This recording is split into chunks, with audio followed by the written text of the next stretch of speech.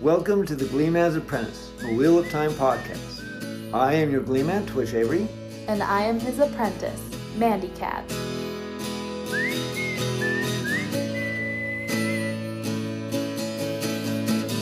Traveling the wastelands in search of every story. The Gleeman's goes to find tales of bravery and glory. Pass along achievements accomplished by mighty foes. The telling of the wheel made up by different spokes.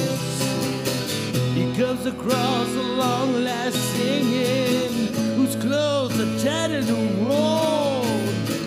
Invited her on his journey, and the Gleeman's apprentice was born. As Mandy Cat has already read the first 4 books of the series, there are always potential spoilers up through The Shadow Rising. And after that, I'll be reading the rest of the books for the very first time with my Gleeman, Twitch.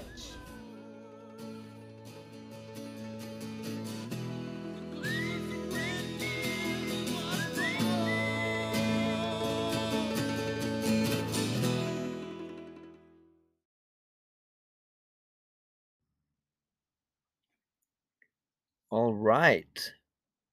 Welcome back to the Gleeman's Apprentice. I am, of course, your Gleeman, Twitch Avery. And I'm his apprentice, Mandy Cat. And today we are covering chapters 48 and 49. Yes, another mini episode, if you will. Yeah, we're going to do a couple of these over the next couple of weeks. But before we do that, how was your week, Mandy Cat? Oh, well, Chris came down with COVID, therefore I came down with COVID. Actually, I sound the worst today, which I actually think today I have a cold. So just for everyone to know, I had next to no symptoms. I just had like a scratchy throat. That was about it. Well, and Chris got everything. So I was like, Moderna for the win, because he had Pfizer. So all right. He still can't taste or smell, and I never lost that. And like I said, now I'm like, I actually think it moved on to a normal seasonal cold. But staying home for another week was the decision I made. So here we are. Oh, yeah. So pardon my nasal voice. Well, that's a bummer. I hope that everybody in your household gets well soon. And it sounds like for We're people fine. who've been vaccinated, it's not nearly as bad and No. doesn't last nearly as long and is not nearly as contagious. I mean, I know there's still stuff out about the Delta virus or the Delta variant that we don't know too much about, but yeah. And Chris, I actually really, he always takes illness harder than me. Yeah. But we both agreed it probably would have been worse for him without his vaccine. Both of us figured. Yeah. He's the one more likely to be very ill. Yeah.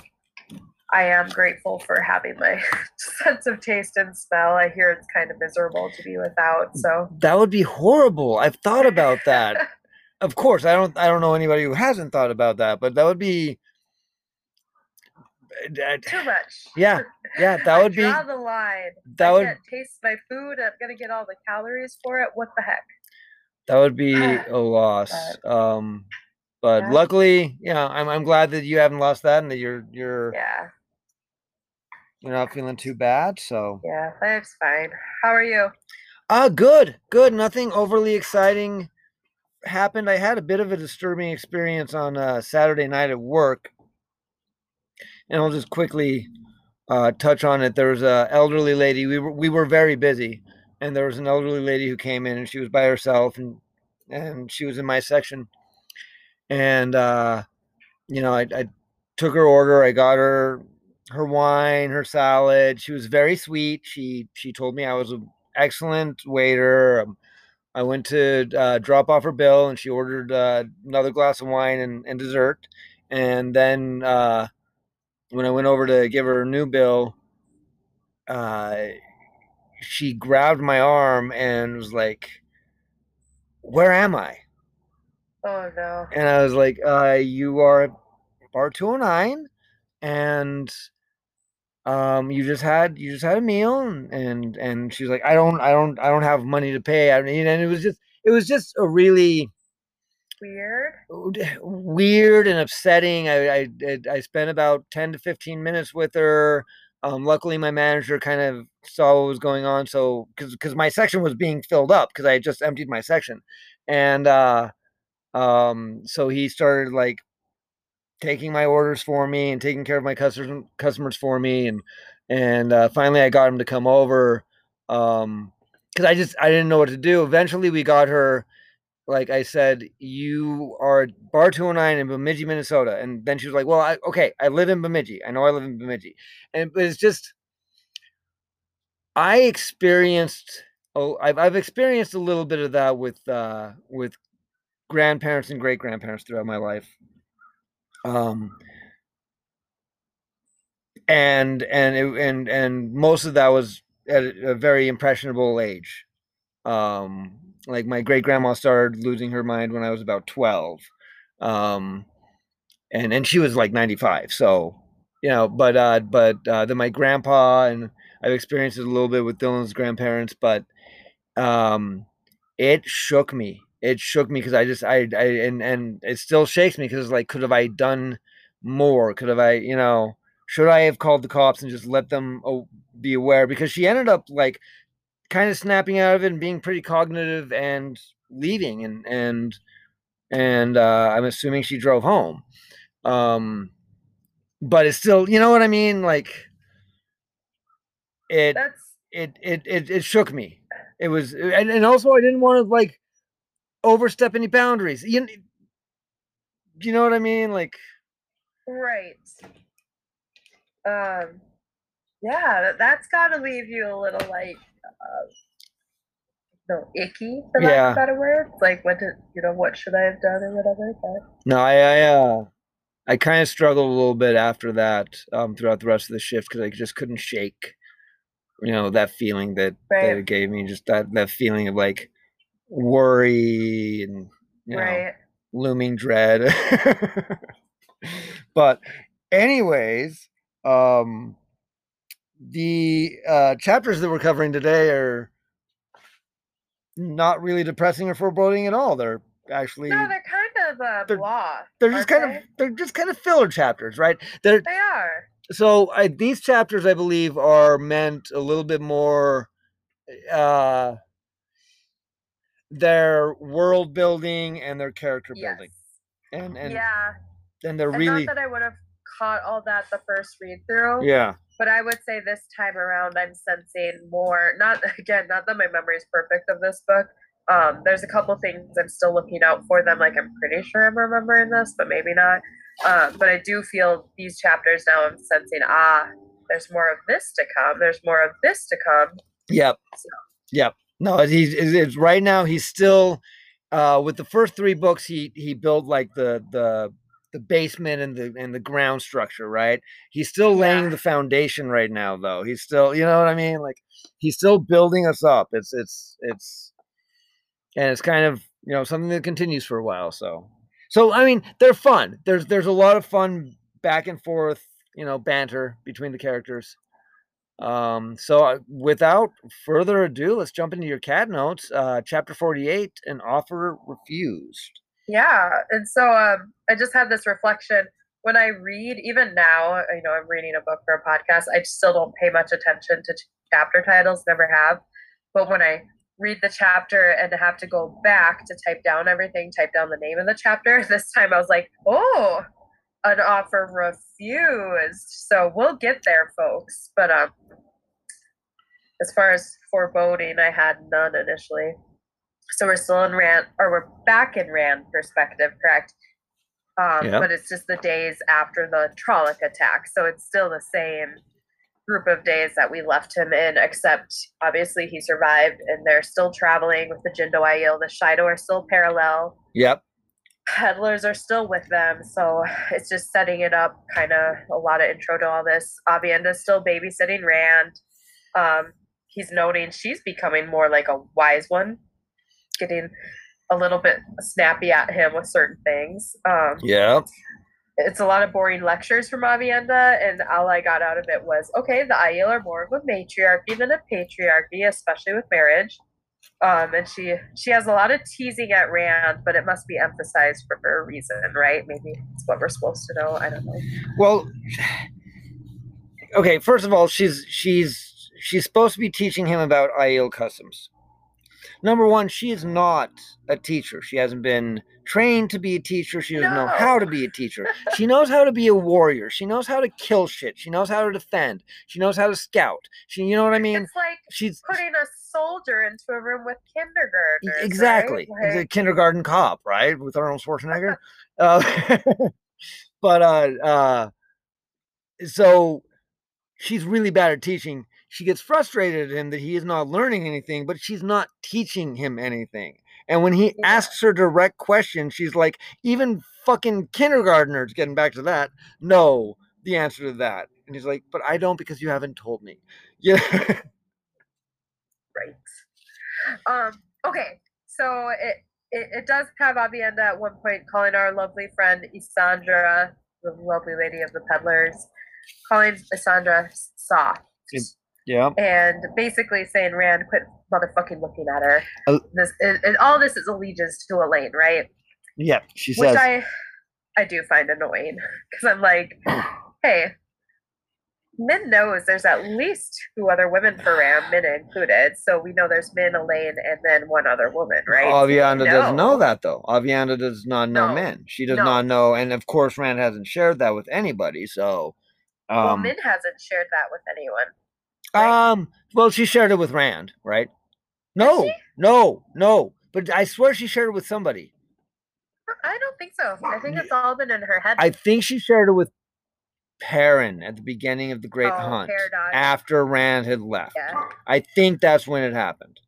Okay. Because I swear she shared that with somebody, and I think she told Elaine that Elaine was destined to share Rand. But she didn't self-identify. She didn't self-identify, right? And she just told her that you will fall in love with him, and you will have to share him with 2 other women. Yeah. So anyways, but back to the Aiel. I just want to read this real fast because it's hilarious. Avienda says, "Soft. Elaine is not soft. You belong to Elaine. You should not be caressing eyes with this milk-skinned wench. Our ways shock her. She could not accept them. Why should I care if she can? I want no part of this. I cannot be. It cannot be. If I could, I would take you, Guyshine, and give you to Elaine." So that's a lot of creepy shit that she should have said right there. It's Avienda. She's really upset. And I guess now that we're talking about, like, this is why she's emphasizing the matriarchy of the Threefold Land, because she's trying to be like, Elaine's just gonna choose you, and you got to deal with it, Rand. Yep. Okay. Yep. Okay. So anyway, things keeps moving along. At one point, Rand just remembers it's like impossible to convince Avienda to ride on his horse with him. Or without him, either way, because she really doesn't want to give up Aiel ways at all. He, on the other hand, is refusing certain Aiel ways, including their practical clothing, right? Yeah. He has embraced the white shufa. It does provide some shade for him and some coolness. But no, he doesn't. He doesn't feel right about it. He doesn't want to.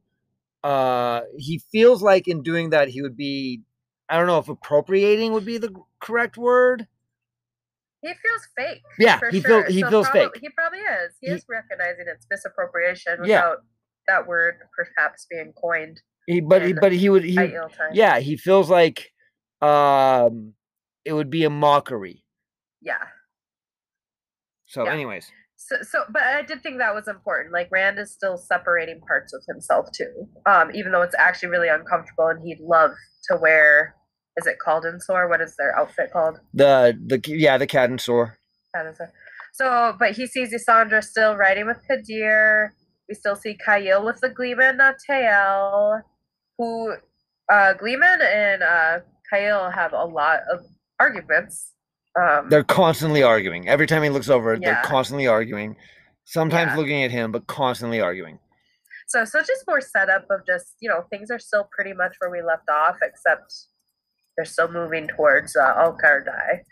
Okay, so Rand changes subject to roof mistresses, as apparently Aiel law is that men do not own roofs in the same way they cannot own land.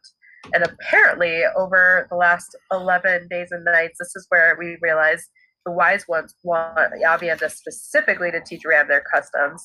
Yep. Which made me think, so they're shaping he who comes with the dawn in the same way Moiraine shapes the dragon reborn, right? Exactly. And there's a section, if you wanted to read it, I just think it's sweet because I favor Min, but Rand has a moment of thinking about Min. Yep. Min was just about the only woman he had ever met who had not tangled his wits into a ball, but she was off in the tower, safe there at least, and that was one place he meant to avoid. Sometimes he thought life would be simpler if he could just forget women altogether. Now Aviendha had started creeping into his dreams, as if Min and Elain were not bad enough. Women tied his emotions in knots, and he had to be clear-headed now. Clear-headed and cold. So, I have a couple comments. First of all, haha, Min is safe in the tower. Not that Rand knows. Second of all, Aviendha's in his dreams. Snap. Yeah, she's the third woman. Okay. I think we have a winner. Aviendha. Because it makes sense, because, we'll find out more about Aiel customs, but they get to share wives, like sister wives or whatever, right? Yeah. We learned that from our friends, the other maidens, earlier. Yes. Yeah. So, yep. So okay. That's interesting.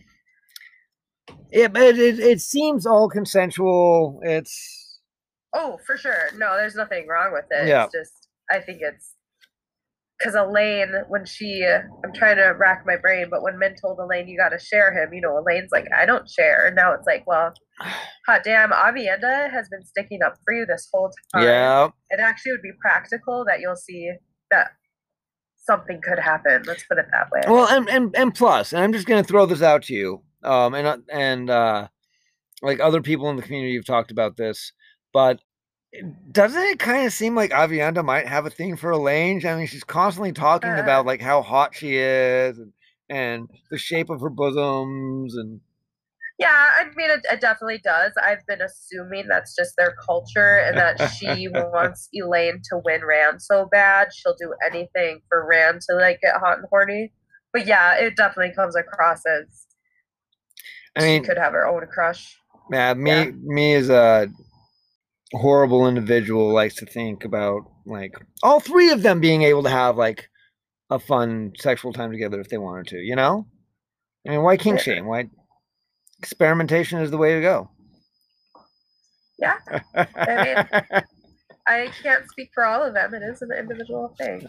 Actually, I bet you Rand would be the one to be like, I can't do it. Yeah, Rand would be the most uncomfortable. Rand. Like, did you ever see the Seinfeld episode where he wanted to break up with his girlfriend? So he told because his girlfriend's roommate was more attractive. And so him and George came up with this whole plan to tell his girlfriend that he wanted to have a threesome with her roommate. And she would be upset and she would slap him, but the roommate would be intrigued, and then he could just swoop in and start dating the roommate. So he did it, and he tells his girlfriend that he wants to have a threesome, and she's into it. And she approached the roommate, and the roommate's into it. And so George is like, okay, so you're going to do it? And he's like, no, I'm not an orgy guy. Orgy guys have beards. Orgy guys, I can't do that. Anyways, that's so funny. I'm not a big Seinfeld. Really into it until it happens. Yeah, I'm not a big Seinfeld fan, but that episode was funny. So that is funny. Anyways, I respect that. That's what that whole thing reminds me of. Okay, so they're still in this big stretch. It's like this whole section is just like the 11 days since the Trolloc attack. So as the traveling stretches on, Aviendha starts pointing out fauna, dangerous plants, hidden springs. There's actually hidden tanks for water as well. and even specific plants that could seep just enough water for a single person or two to survive. That's interesting. Yep. Okay. Those I feel are important lessons, actually. Yep. Like I said, a lot of world building right now. He's giving us the idea of what life in the waste is like.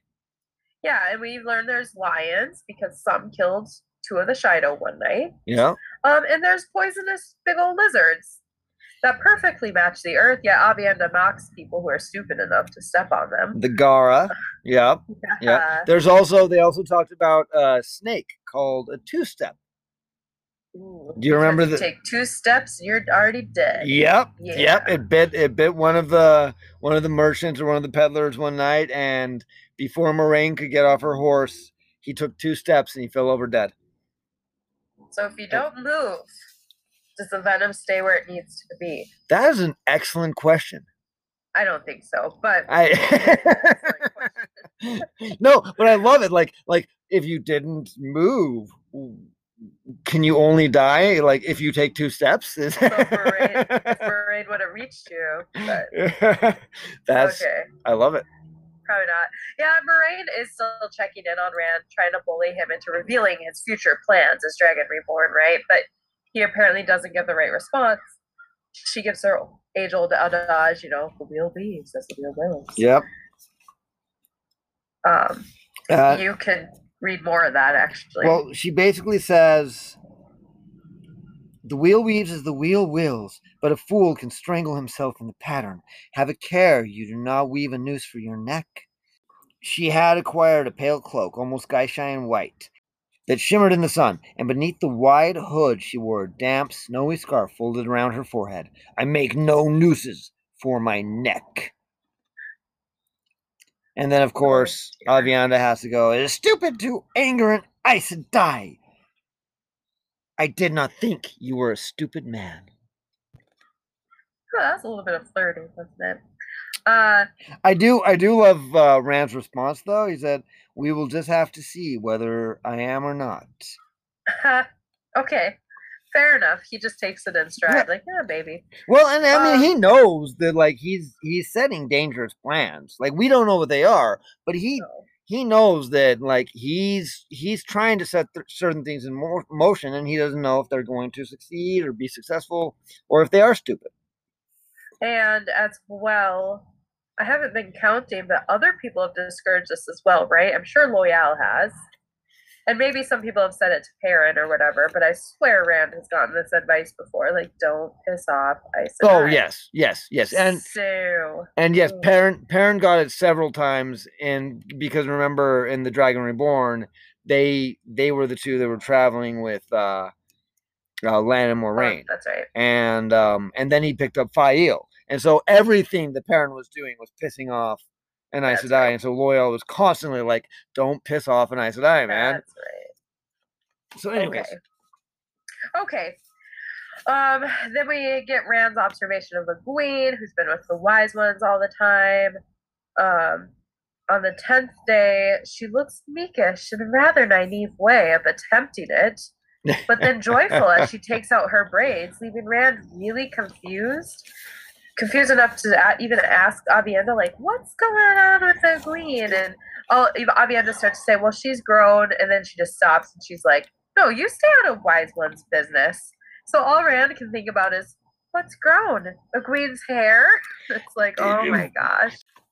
Yeah, you'll grow less standoffish with Rand, but it's still just Lamb doing sorting lessons and Rhuarc doing staffing lessons who really interact with him. We get a lot. There's a section about Kadir approaching Rand throughout the days, hinting, I have some information to sell. And you might want to read more of this as well. So basically, he says, my Lord Dragon, I have been thinking of what you said yesterday. What you said about knowledge being valuable, paving the way to greatness. It is true. You said that, not I.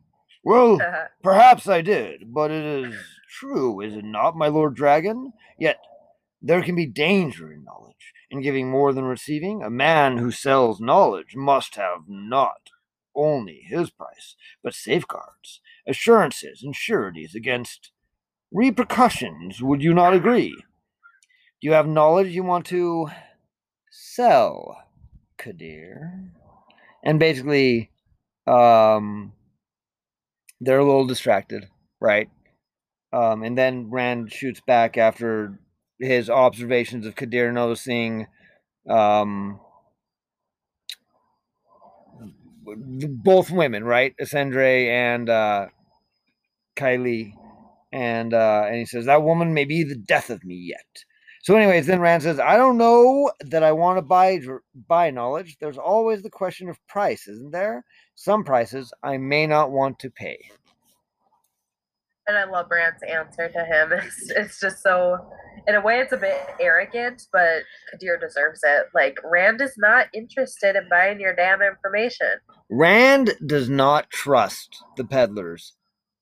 Especially the four that he always mentions, right? Kadir, Kylie, Ascendre, and the Gleeman, Jason and Tail.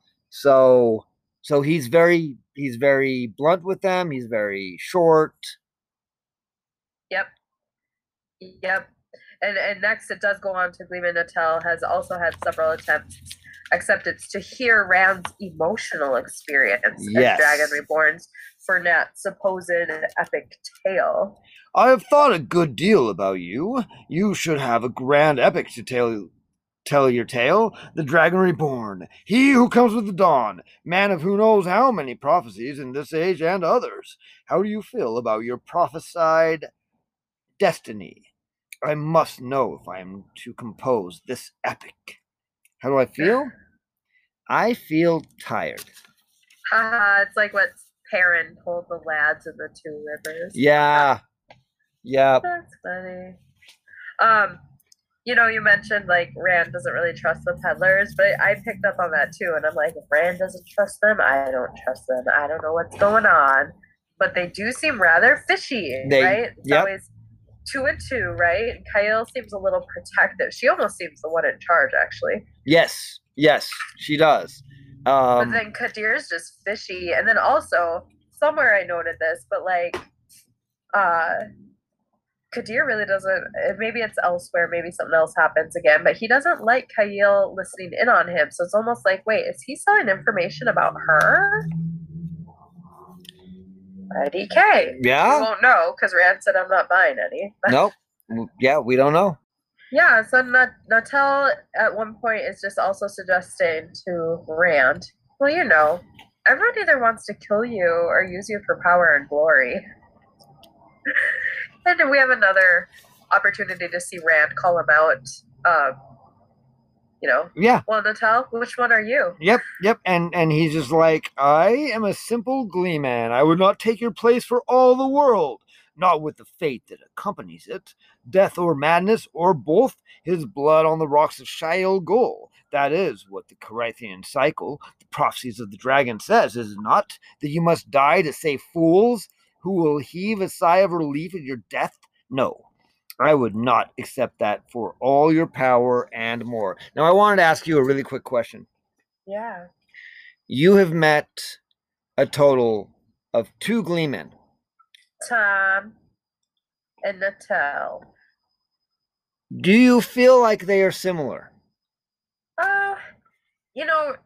It's hard for me to go back to first reading perspective, but I feel confident saying they have painted Natel as different than Tom, but we also know Tom was originally a bard. Yeah. Yes, court bard.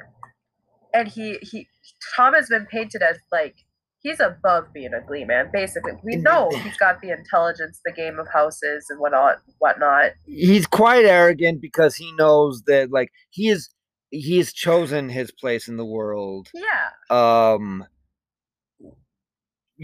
Even though he knows that it is beneath him.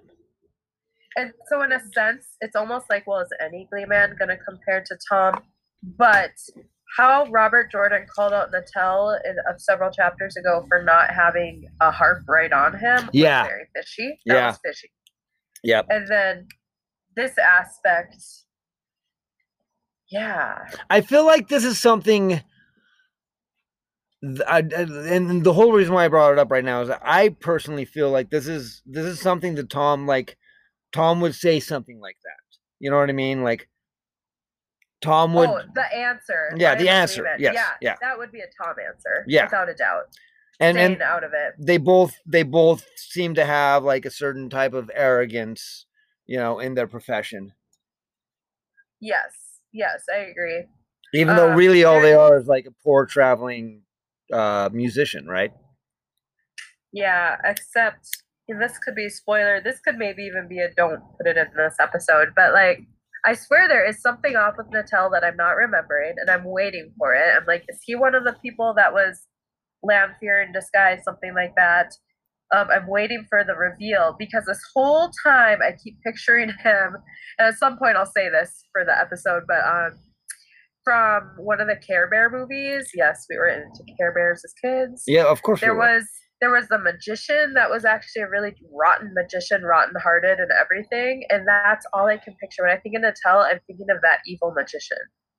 So I'm just like, what was it about him that I'm not trusting?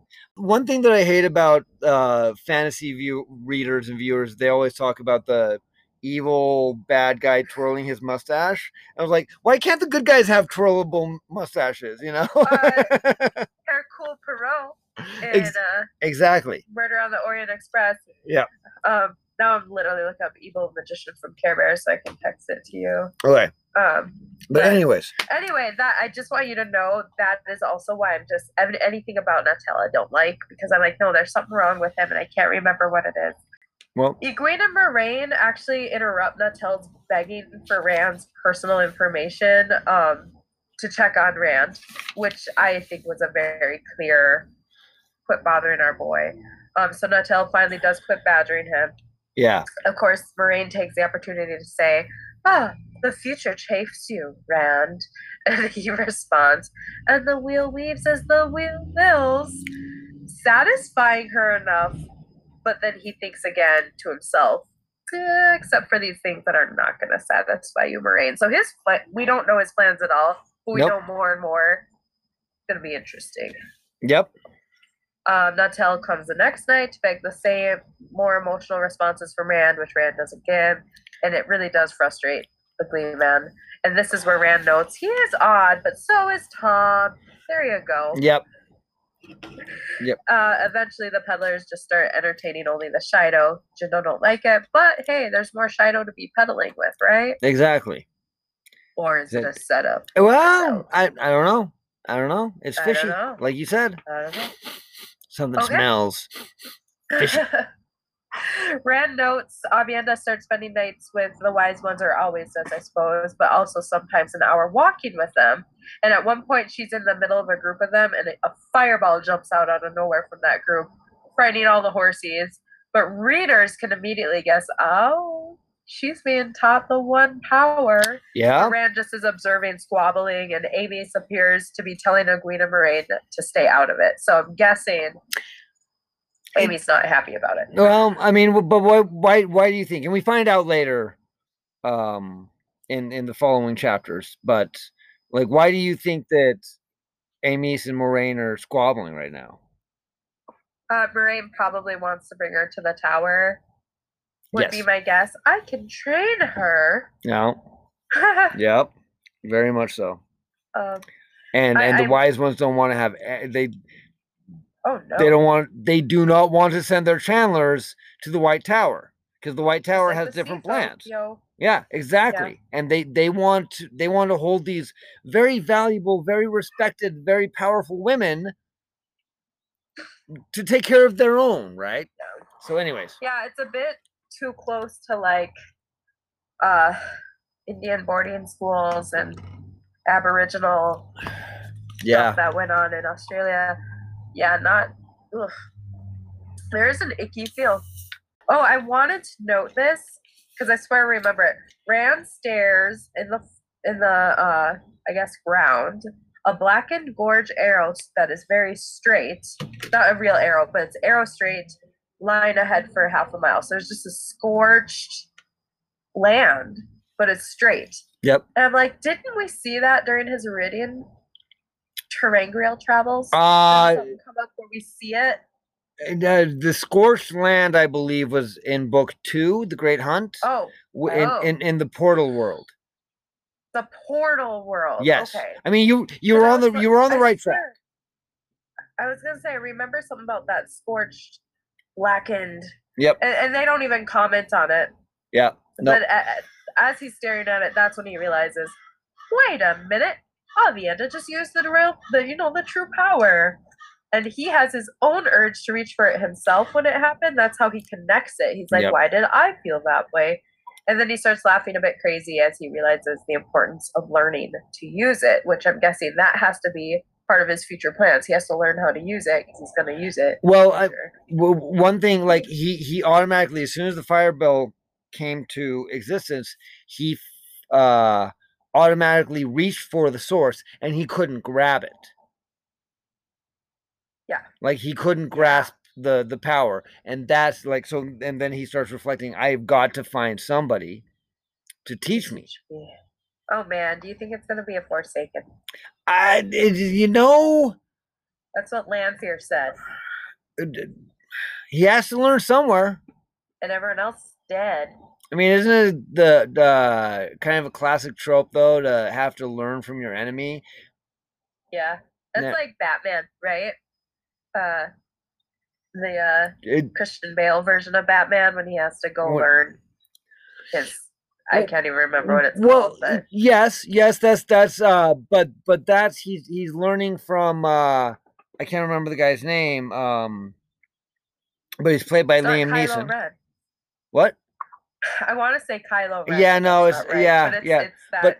But he's played in the movie. He's played by Liam Neeson. It's Ra's al Ghul, I think, or something like that. Ra's al Ghul.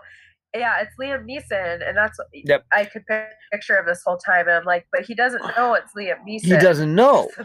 That's the thing. So if Rand was to choose to learn from a Forsaken, he would be going into it knowing. And I'm going to stress this so much. Harry Potter was written long after these books were written, but it's kind of when Snape takes over training Harry Potter. To control his mind in book 5, right? To control his thought stones. It's a similar thing. Like he has to embrace his enemy if that's what happens. I'm just saying. I don't know if that's gonna happen. So you continue. Okay. They're still traveling. This is all still in Rand's mind. He's just wishing Mat would keep him company, but he doesn't get any. Mat seems to pretend nothing strange happened in Rhuidean, denied any knowledge of the old tongue, and just goes about gambling with peddlers, talking with Kadir and Natel, and pursuing Asandra. Yep. So same old Mat. Yep. Kyle, oh, this is great. Kyle catches their flirtations one afternoon. Yeah. Mat and Asandra. Do you want to read any of that? It's beautiful. It's intense. It's gross. I don't know if I'd call it beautiful. Is that what you? It's a fun. It's a classy Mat moment. I think Mat's classy in it. Is what I'm saying is beautiful. Yes. So do you want me to start with what Kylie says, or before that? Okay. All right. Is that what you want, good sir? Her. A bargain for you, Matrim Cawthon.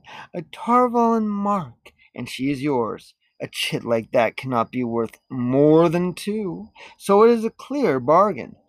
Mat grimaced, looking as though he wished he were anywhere else but there. Lysandre, however, turned slowly to face Kylie, a mountain cat facing a bear. You go too far, old woman. I will put up with your tongue no longer. Have a care, or perhaps you would like to remain here in the waste. That's the beautiful moment, actually, is Asandra's response. She's like, yeah. But Mat didn't take her up, and I do think that's beautiful, too. I mean, he was embarrassed, kind of shamed, but he could have. I mean, there's probably plenty of creepers in Wheel of Time that would do that. Yeah. I mean, do you think that if he would have accepted Kylie's offer, I mean, Asandra stood up to Kylie right there. Do you think? Yeah. No, Asandra wouldn't have allowed it. Yeah, but you're no. You're right, Mat. But he didn't even entertain. He didn't even entertain the idea. Pursuing Asandra left and right. And then Asandra even goes as far as to tell Kyle, like, "Oh, and we'll leave you with the gold Tarvalon mark yourself, but good luck drinking water from it. and That's a threat.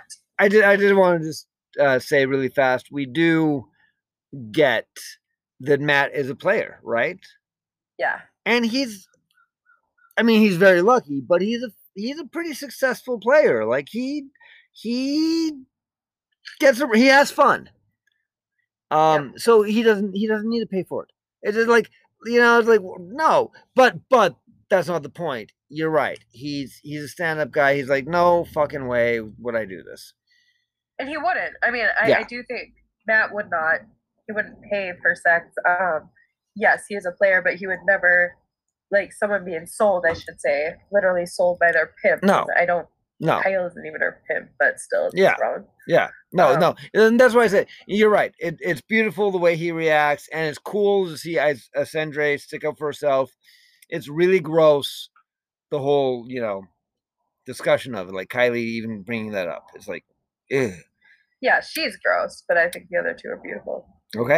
Okay, more descriptions of landscapes, butts and spires. I like to say butt instead of butte. I always have. It's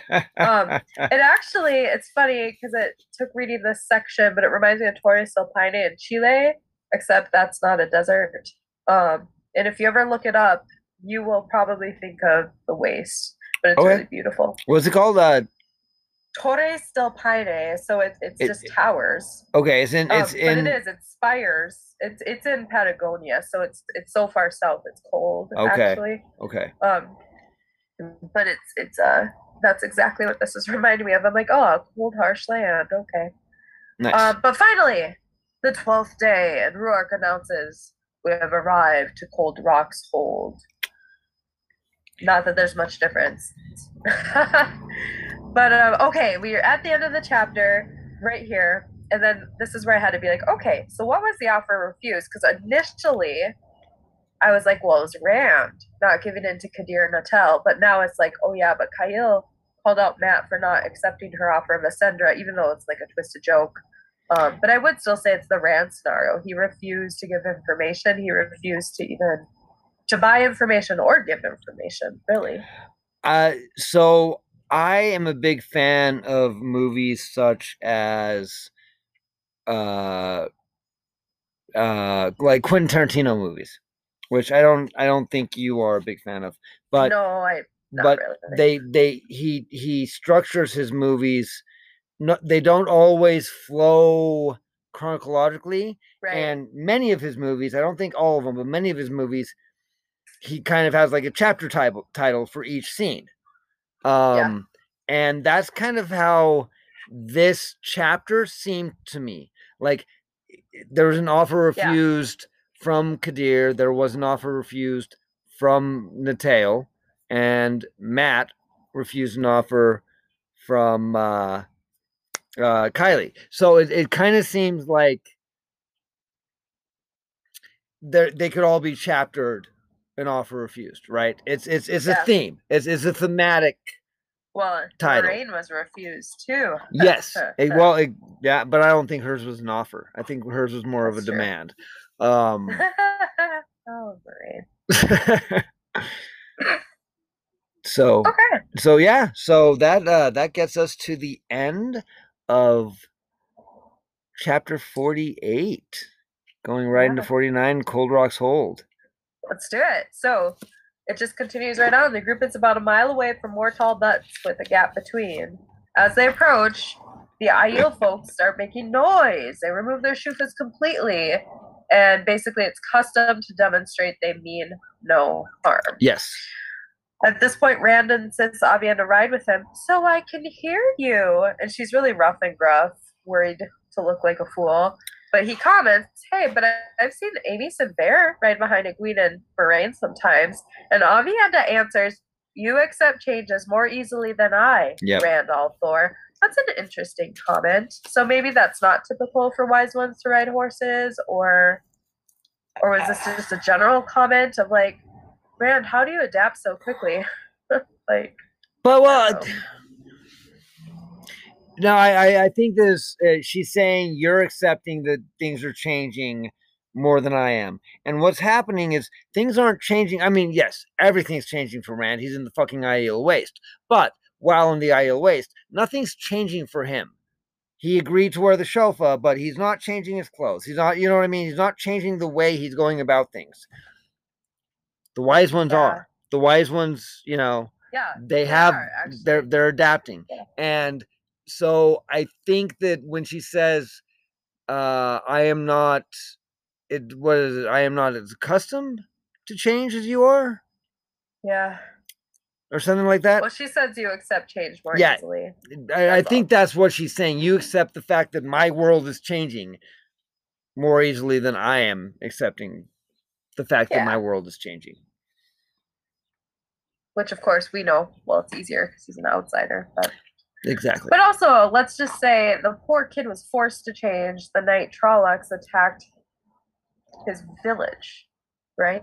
Or was his home, first of all. He didn't even have a choice. Yeah, exactly. So. Anyway, okay. Mat joins Aviendha and Rand up front, and he's commenting the towering rock could be a stronghold itself, but it's not as impressive as the stone or Tor ahead.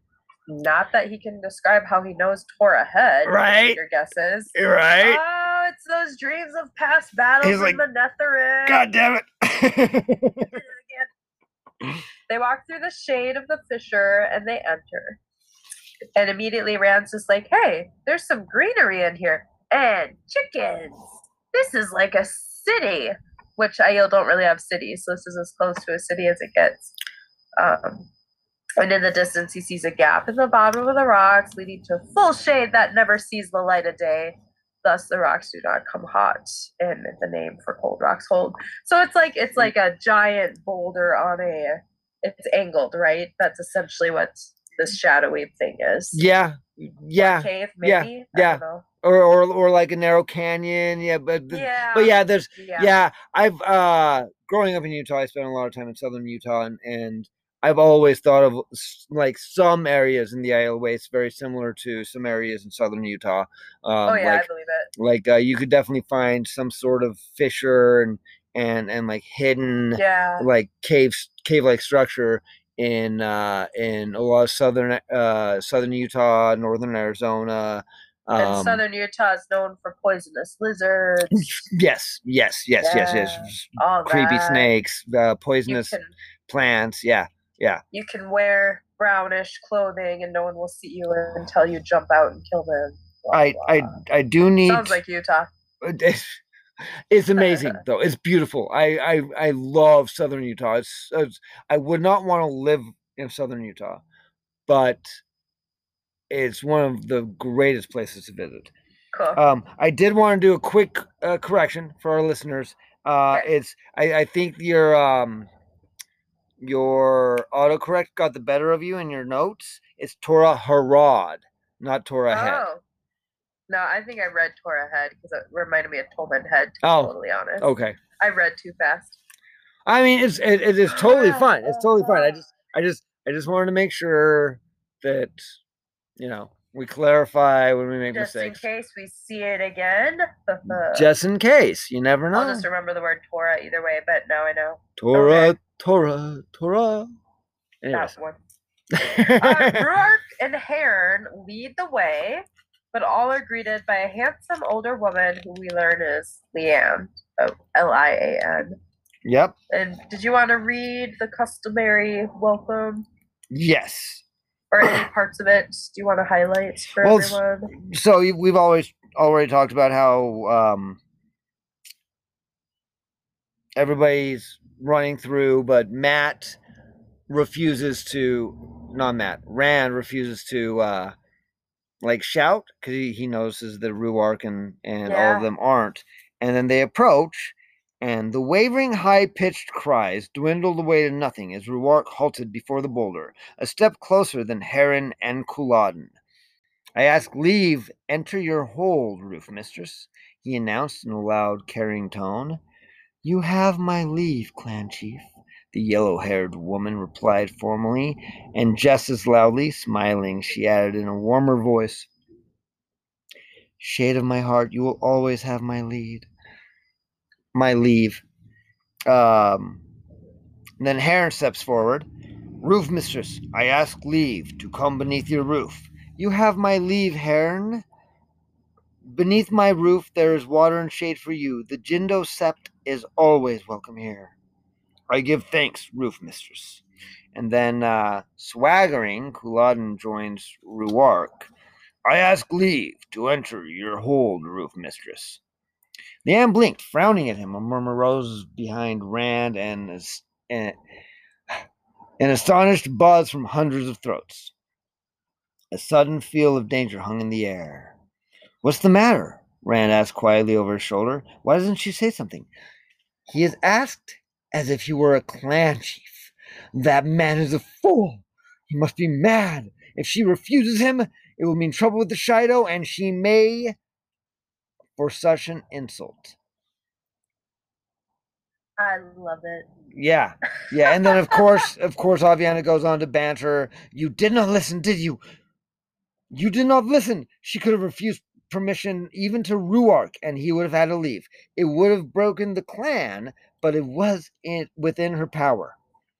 She can refuse even he who comes with the dawn, Rand al'Thor. Women are not powerless among us. Not like your wetlander women who must be queens or nobles, or else dance for a man if they wish to eat.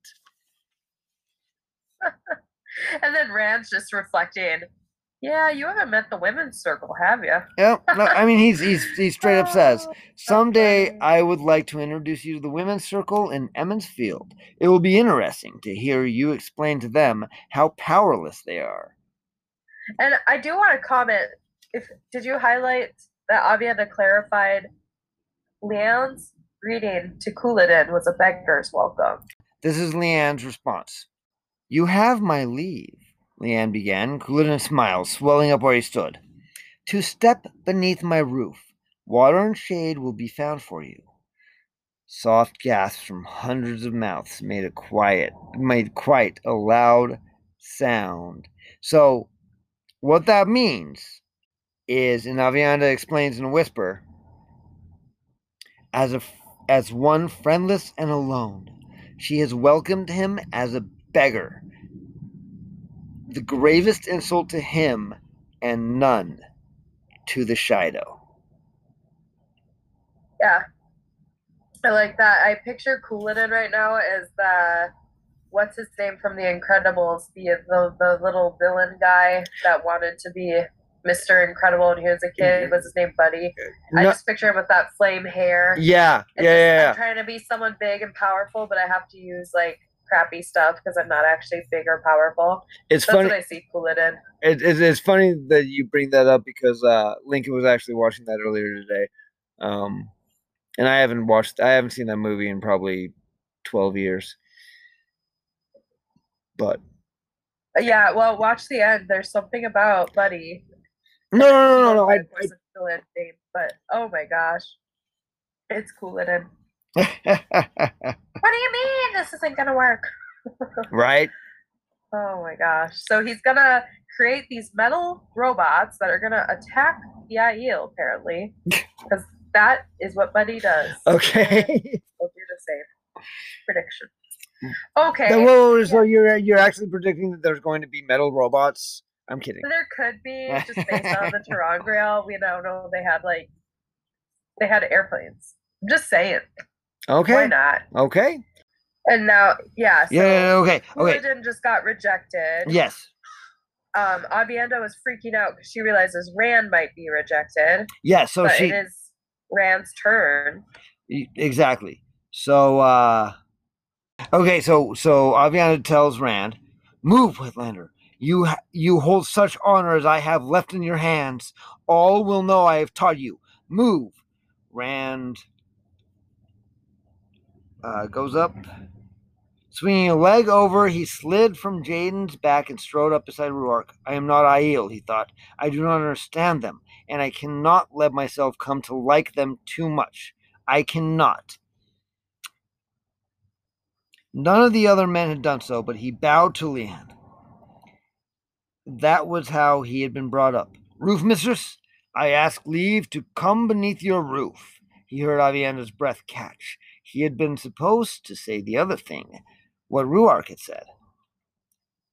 The clan chief's eyes narrowed worriedly, watching his wife, and Culloden's flushed face twisted in a scornful smile. The roof mistress stared at Rand even harder than she had at Culloden, taking him in from head to boots and back again, the shufa lying on the shoulders of a red coat that would surely never be worn by an Aiel. She looked questioningly at Amis, who nodded. Such modesty is becoming in a man. Men seldom know where to find it. The Karakarn has leave to enter my hold, for the chief of chiefs there's ever water and shade at Cold Rocks.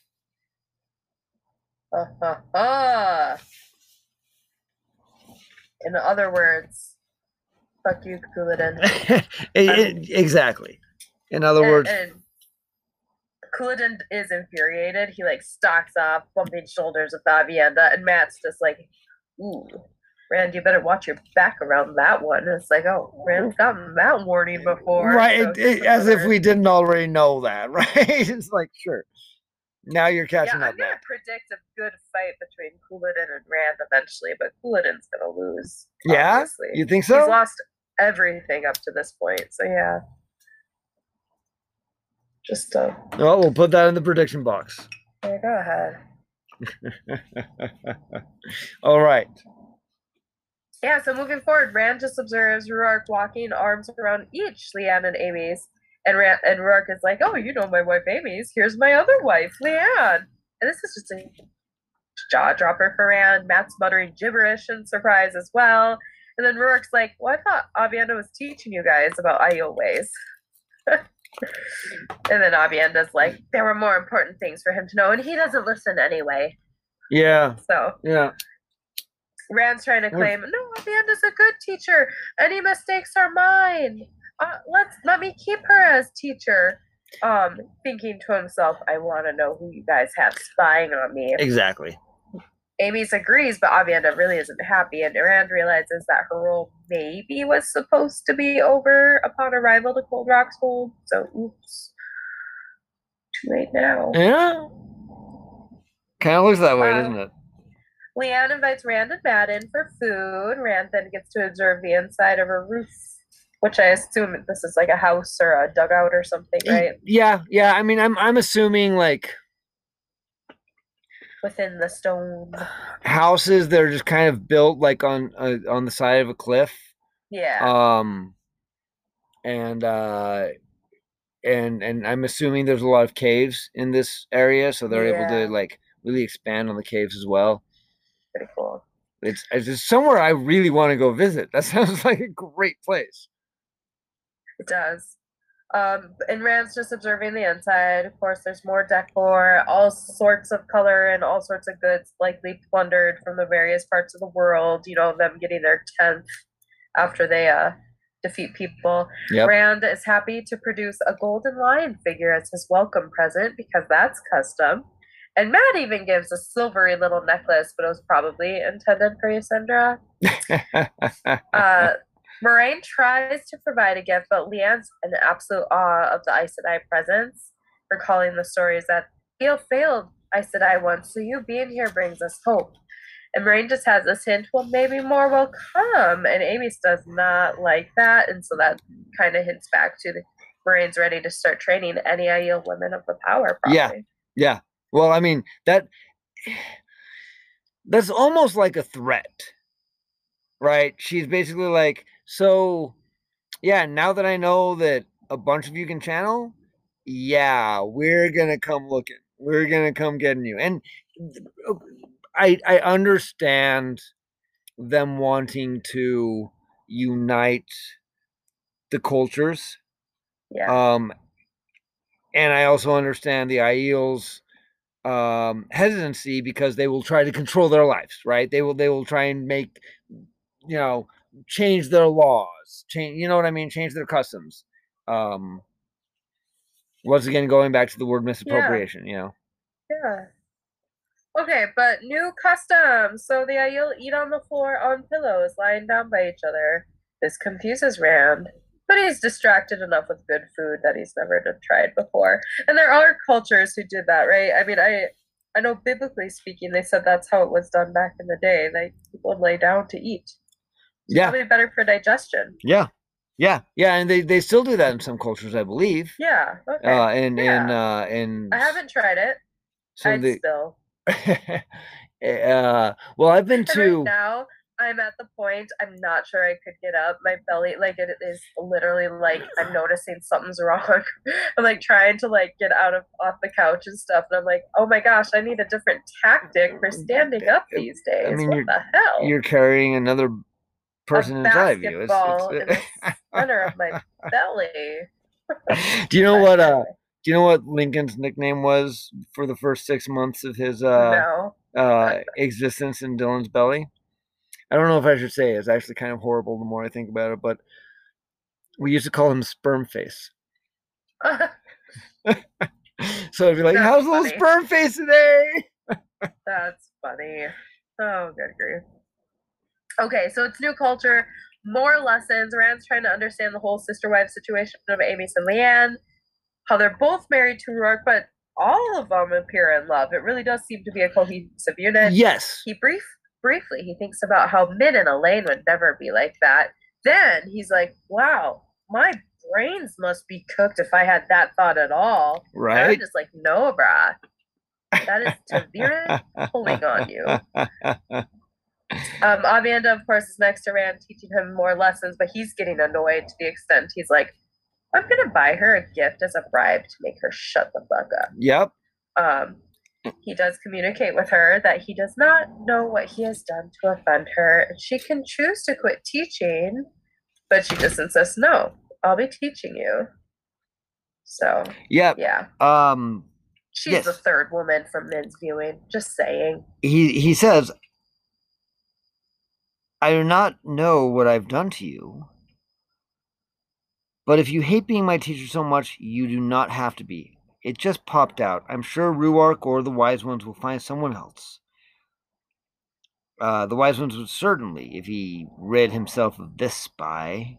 They all have their after-dinner smokes, and then, this is where it gets more interesting, Rhuarc is giving a report of just how quickly the news is spreading of the arrival of He Who Comes with the Dawn. And he clarifies who's being quick to support Rand as well. So if you wanted to read that chunk. Some have taken news of you to heart, Rand al'Thor, and quickly it seems.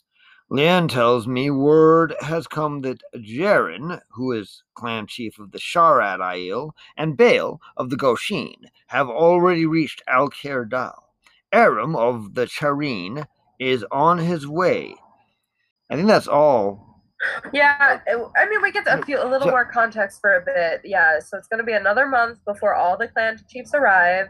And, you know, it would be really bad form, Rand, if you leave without them to Alcair die. So let's follow tradition, even though Rand is just like, I don't like writing. And readers are still going, what are your upcoming plans, brah? Yep. So he asks, he says, so the Goshin and the Sharad, he muttered in his whine, they have a feud, don't they? I know you said something like the piece of Viridian holds at Alcair Dal, Rhuarc, but I saw how far that piece held Couladin and the Shido. Maybe I had better go right away. If the Goshin and the Sharad start fighting, a thing like that could spread. I want all the Aiel behind me, Rhuarc. The Goshin are not Shido. Nor are the Sharad. Bear's reedy voice was thinner than that of the younger women, but no less defiant. Definite. Jesus Christ. Jaren and Bael may try to kill one another before they return to their holes, but not Alcair Dal. So anyways. Yeah, and Rand does ask point blank, well, how many are going to resist? And it seems like just a few might resist. But more interesting information, like Rhuarc mentions there's no way to imitate the dragons of Rhuidean, referring to Rand's new tattoos, which Moraine suddenly is interested in. Like, yep. Okay. So, and that might be important. I don't know if there's ever a doppelganger Rand. The real one will have both tattoos. Oh, there you go. Yeah. So more, and maybe you said some of this, but Ruark just keeps saying, I support you. So does Bruin, Dearkin of the Rain Aiel. But that brat Savannah, Suladric's wife, will have to come in his place for the Shido. And she's young, impulsive, and she likes to cause trouble. Yep. And if she doesn't, Couladin will. Yes. So basically saying you're going to have shit from the Shido. It's a pretty big clan, too. And then there's we don't know what's going to happen. Han of Tomanel could go either way. So there you go. There are people who are just not going to be for a Dragon Reborn. Yeah. Yeah, I mean, there's definitely going to be some resistance. And it finishes Ruark just saying again, hey, why don't you wear some cotton sword clothing? Rand saying, I don't want to act like a pretend Aiel. And he shows his dragon tats on his wrist as proof of who he is. And show them what, Ruark? A pretend Aiel? As well dressed mat for Aiel. I will not pretend. I am what I am. They must take me as I am. Rand raises fists, coat sleeves falling enough to uncover the golden maned heads on the backs of his wrists. These prove me. If they aren't enough, then nothing is. I do agree with what Rand's saying. He's just going to look like a wannabe if he dressed it up too much. Yeah. I can see what he's saying. It's like, no, I'm not going to fake anything beyond who I really am and what's practical. It's practical I have the Shufa because I might have to fight, but I don't need to do your clothes when I'm clearly not one of you. I can completely respect his desire to not insult them or make a mockery of them. Right. So no, I get where he's coming from. And then Moiraine's taking in all this information, and then she hones in on one detail. What do you mean, lead the spears to war once more? I don't even know where that was said. She just brings it up, and then Rand just is like, not going to answer. He's mad at how shrewd Moiraine's memory is, and it ends with him rising up and just saying, I'm going for a walk, and leaving. Yep. I assume lead the spears to war once more. Is that something with the Dragon Reborn, right? I really can't remember where they said it. You know, it's in the prophecies. It's in okay. I believe it's in both the Carathian prophecies and probably the Aiel prophecies, but it's definitely in the Carathian prophecies where they talk about how he will lead. And no one knew what that meant until he went to the Waste, until people understood that the Aiel were the people of the dragon. Yeah. And of course, when I say people, I mean Moiraine, right? So apparently the Aiel are going to help with war or something. Okay. Yeah. But, so a lot of information in both those chapters. There actually was. I've always kind of thought of them as very just skimmable chapters, but there's a lot of information. We get a lot of, like I said, a lot of world building, a lot of character depth. Yes. But yeah, it wasn't fantastic adventures, but upon reread, like I said, it was like, ooh, I have a feeling there's important things to be learning. There are some things. Yes, and RJ, as you read, you will understand that RJ was like the master of foreshadowing. Yeah. And so you can assume that a lot of what we just read. I'm trying to catch him. Yeah. I'm also trying to not because I know I've read this book before, so there are certain details where I'm just like, I think that comes up later, so I don't want to mention it now because I'm spoiled because I do know. Yes. For this book anyway. But okay, FMKs, huh? Yeah. I'm assuming you have yours ready. Yeah, I do. I've been on top of it. Sue, I actually said fuck will be Ascendra because of the way she stood up for herself and Matt. Okay. I was like, I like that. I mean, I've also been feeling very feisty lately. Probably blame that I've been sick. But I just liked it a lot. Mary Avienda, there was a similar reason. She was also getting a little sassy and just she keeps sticking it out with Rand, I guess. I think I had a better reason than that, but it just feels like as much as she frustrates me, she is sticking with it. I wish I could remember which scene it was where I was just like, oh yeah, Avienda's doing cool. She did. I'm wondering if you're not thinking about the next chapter. I think I was. but let me Okay. think if I'm not sure I could come up with another Mary for this chapter. Okay. So I might have been tainted by the next read. That'll be funny if it comes up again next week. Mary. Let's see if I can get a better one because I don't feel you're right. I don't feel it was this chapter where she No. did something fantastic. No. So uh, can we do something different? Sure. I'll go ahead and do my fuck, marry, kills, and then you do your fuck, marry, I kills. didn't do my kill. Oh, got it. Okay, go ahead. So I am going to. I'm going to fuck Rand. Oh, okay. I think that we're getting a lot of growth from him right now, and he even like he's taking on a lot of shit, and he's owning it, and he might not be doing it the greatest way. He's a little aggressive, but he's using his name dropping, right? He's name dropping himself left and right. But he's learning as he goes, and I think he's doing a pretty good job at it. Huh. So I'm gonna go ahead and fuck Rand.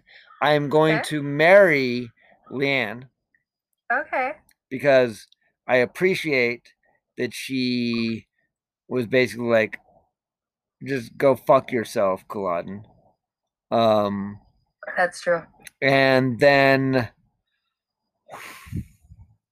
there's a lot to kill. I'm gonna kill Kylie because that was like pimpy, gross shit that she was pulling off there. So I support that. All right. Okay, I did figure out my fuck, marry, kill. So fuck is Cassandra because I loved how she stood up to Kyle. And she was standing up for Matt in a way. I thought it was kind of a duo thing. I mean, she was clearly mad for her own dignity, but in a way it was just like, just quit screwing with us. Yeah. Mary is actually Amos. That's who I wanted to marry because I've been feeling very feisty. And that's what part of why I was like, I picked Cassandra because I'm like, I've been feisty, just sick and stayed home. I think Amos just, there's no messing with her. And you know, we see Egwene having to be meek in order to get her braids out, and then Avienda is bossed around by her too. Yeah. Repeatedly. So there's just something special right now in my heart for Amos. I will never there might be a chapter in the future where I won't agree with you on a fuck or a marry for Amos, but for the most part, I will always fuck or marry Amos. She's pretty cool. So I married Leanne. You married Amos. I'm pretty sure we've both either married or fucked Ruark at one point. Both probably. So I'm kind of thinking that this is the power trio. Yeah. They've got something going, something special that only happens once in a era or whatever they call the age of the wheel. No, they have it. This is a power trio. And then I am gonna kill Natel. Okay. It's just annoying. I didn't highlight this, but Rand even had this feeling of he just wants to write a tale of tragedy, not heroism, and it's just icky. Go away. He's a tragic artist. Nasty fake Glee man. He's David Bowie. He's I like David Bowie though. But David Bowie was a tragic artist. Was he? I liked him. Labyrinth has my heart forever. His music was tragic. There's Jeff Buckley. Jeff Buckley, tragic artist. That's tragic. Yes. But he's at least see. You're naming people I think have talent. Natel, I'm not sure I've seen any talent yet. Like I feel like the only talent he has is like acting like Glee Man, but not. I mean, they haven't described his shows like they described Tom's, but he has had shows. He's been performing. I'm assuming that he's a talented Glee man. Okay. Interesting. He's dead to me though. Okay. Cool. Kill him. Awesome. All right, and I think with that's that, where we wrap up. Yeah. Everyone be excellent to each other. And party on, dudes. Thank you for listening to this episode of The Glee Man's Apprentice. The Gleeman's Apprentice is available on Spotify, Pocket Cast, Google Podcast, Breaker, and Radio Public. Our theme song is written by Twitch Avery and performed by Andrew, Bard of Time.